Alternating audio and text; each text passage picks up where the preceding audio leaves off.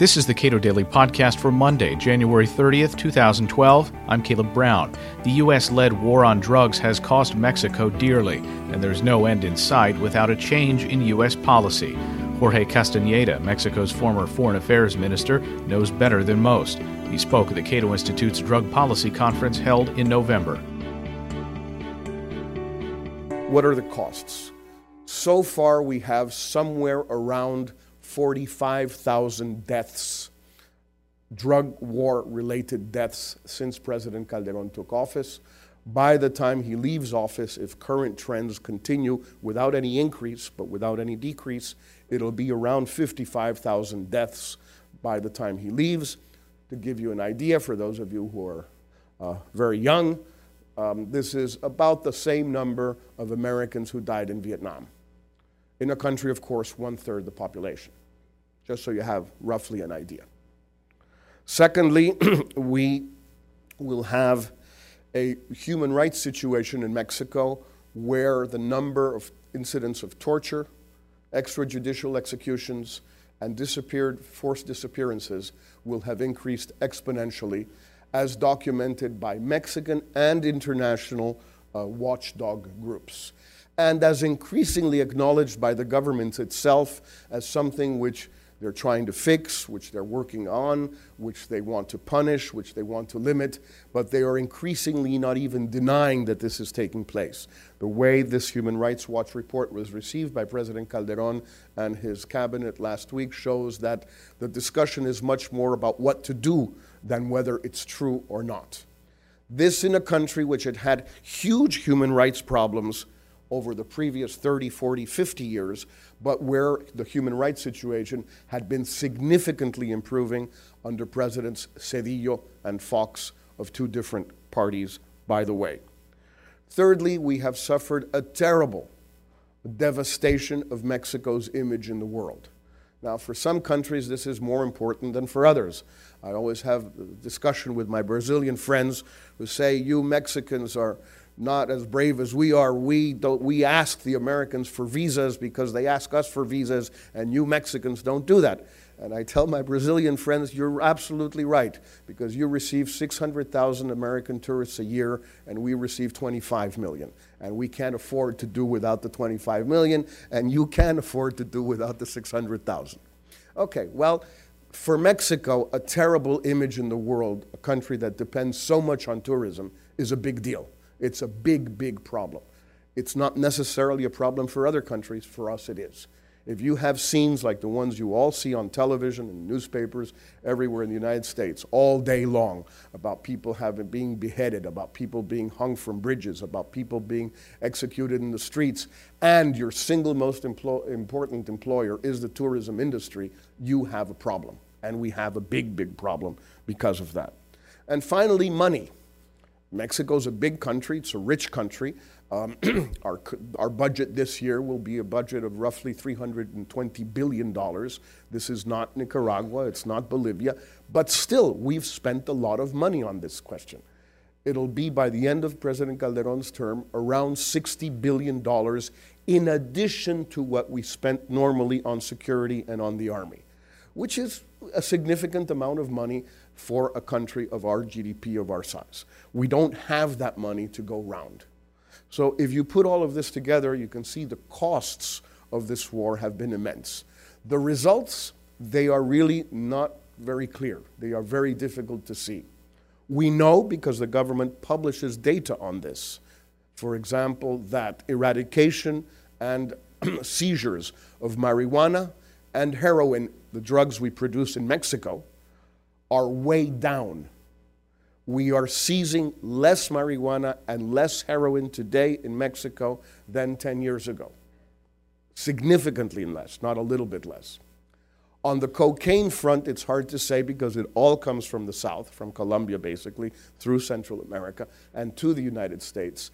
Apparently, there may have been a small drop in the amount of cocaine transiting through Mexico and into the United States. But if there had been a very significant drop, you would see it reflected in the price of cocaine in the streets in New York, or Washington, by the way, or D.C. And unless somebody knows differently, that spike has not taken place.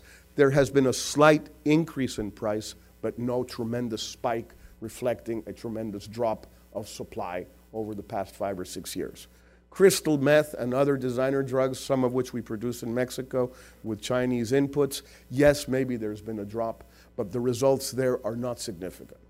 The results in terms of, are we taking back territory that the narcos had? Well, if they had the territory, maybe we're taking some of it back, but it's not clear that they had it. I have a very absurd discussion the last couple of days in Mexico about the governor's elections in the state of Michoacán.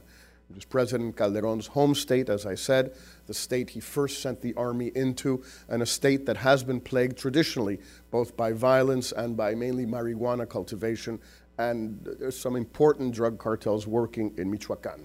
President Calderón's sister, Luisa María Calderón, was the PAN candidate for governor. And although she thought she was going to win by a very small margin, and polls seemed to indicate that she might win, she in fact did not win. Apparently, she lost by 2 or 3 points to the PRI candidate. And she has now begun to say, since this began Sunday night when the results were published, the day before last night, that organized crime stole the election from her. Now, there's 2 problems with that kind of a statement. The first is she only figured that out Sunday night, not during the previous 5 months of campaigning. Difficult to believe. But more importantly, what she is suggesting, which by the way may be true, she is suggesting that the cartels in Michoacán operate as a single, unified, rational subject, which is quite possible. They sat down somewhere in Apatzingán, in Uruapan, a couple of months ago. They looked over the 3 candidates, the PRD, the PRI, and the PAN candidate. They studied their proposals, their programs, their planks, their teams of people who work with them, their history, their personal biographies, and they reached the conclusion that the candidate that was most in their interest was the PRI candidate, Fausto Vallejo. Let's suppose that's true. And then they decided to support him and make life miserable for Mrs. Calderón and for the left-wing candidate, and that's why the PRI candidate won. Okay, let's suppose all of that happened. And it's not impossible, by the way. What is incompatible with this is that the cartels are a bunch of nuts who have killed each other, assassinated 45,000 Mexicans in wars between them, totally irrational 15-year-old kids who do not know what they're doing because now they have been fragmented and atomized and pulverized by the war on drugs to the extent that now all we have to deal with are a bunch of, hundreds of little cartels all over the country who are meaningless, irrational, and purely violent. The 2 things cannot be true at the same time. And this is where we have a more significant conceptual problem. What can be done about all of this? Very quickly.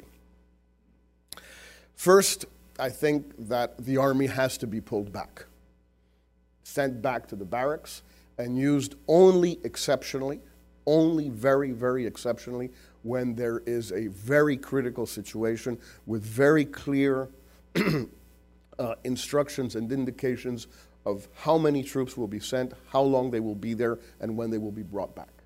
And that the definition of a crisis be very specific. Secondly, we have to build up a national police force, which we have not built up really under President Calderón. He's made an effort, like Fox and Cedillo before him also made an effort, but the effort is insufficient. As of today, we were with the head of the police last week with Mr. Vivanco and Mr. Roth. We went through the numbers with them. They've got about 25,000 boots on the ground, the federal police that they can send in. This is in a country of 115 million inhabitants, 25,000 police.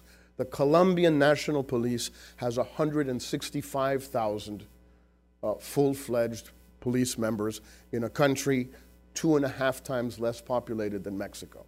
If we wanted to have the equivalent in Mexico, we would need 400,000 boots on the ground of the federal police, given that the municipal police are useless at best,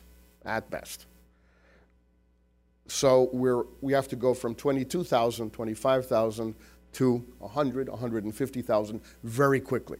This takes a lot of money, some time, and a lot of help, a lot of support. We could get the support from all sorts of places, but there's only one place we're actually going to get it. That's here. And we have to think in Mexico very seriously about how we want to do this. Whether we want to send the 100,000 Mexican police to be trained here, or we want to have a couple of thousand American advisors training them there. Politically, it's impossible to have the advisors go to Mexico. Economically, it's impossible to have the Mexican police come here. So what do? You have a problem. We need to concentrate all our efforts, as Mark Kleinman has said in a recent book and now in an article in Foreign Affairs last issue, on combating violence and crime that affect people. Kidnappings, extortion, homicide, theft, homes, cars, etc., instead of concentrating on the drug issue. The drugs do not harm Mexico. Whether they harm Americans or not is an issue Americans have to decide. And then how Americans want to combat the harm that the drugs do to American society, if the drugs do that harm to American society. That is a U.S. discussion. It is not our discussion, and it is not our business. It makes absolutely no sense for us to put up 50,000 body bags to stop drugs from entering the United States, which once they enter the United States are de facto or de jure legally consumed. It makes absolutely no sense. And I congratulate, like Mr. Crane before me, Presidents Cardoso and Cedillo and Gaviria, as well as their other colleagues now on the Global Commission, for making this point. If we concentrate the resources we have in fighting violence, we can bring violence back down to the levels we had in the year 2006, 2007, and we can begin to try to address the third issue, the third part of the alternative, which is how to do all of this without encouraging the culture of illegality, which in Mexico has plagued us now for 400 to 500 years. Probably since even before the Spanish arrived, we were already in trouble on that, and they made things worse. The Spanish tend to do that.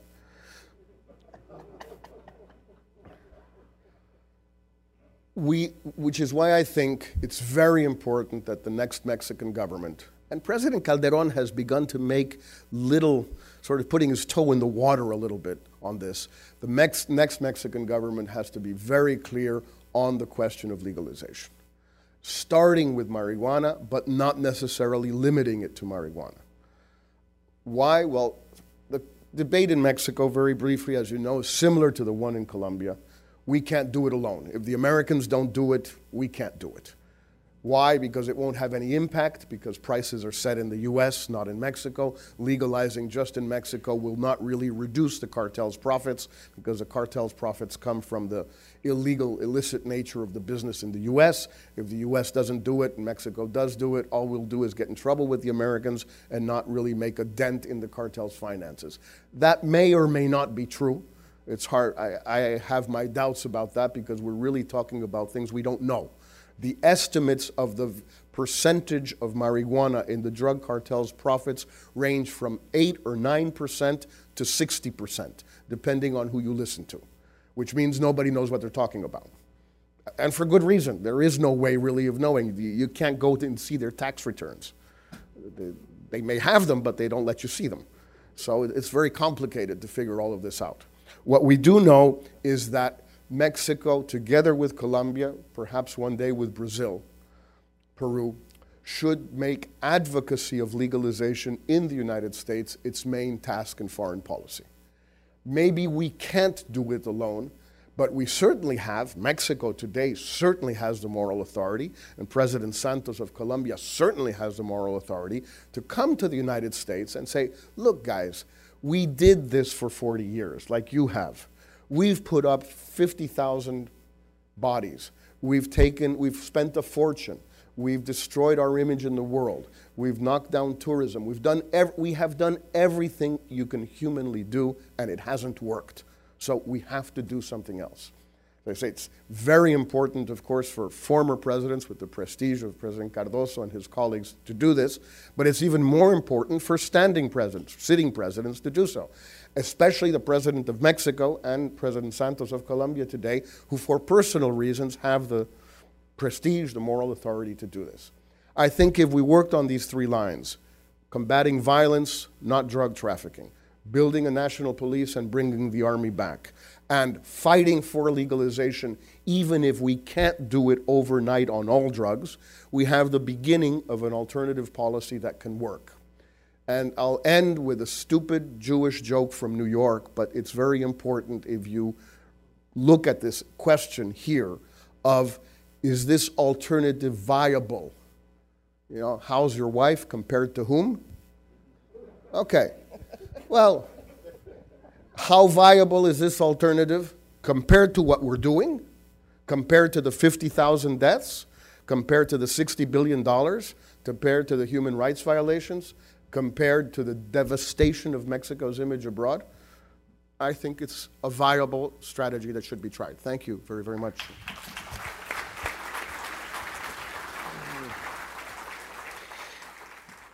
Jorge Castañeda is a former foreign affairs minister for Mexico. He spoke at the Cato Institute's conference, Ending the Global War on Drugs. You can watch archives of that event at cato.org.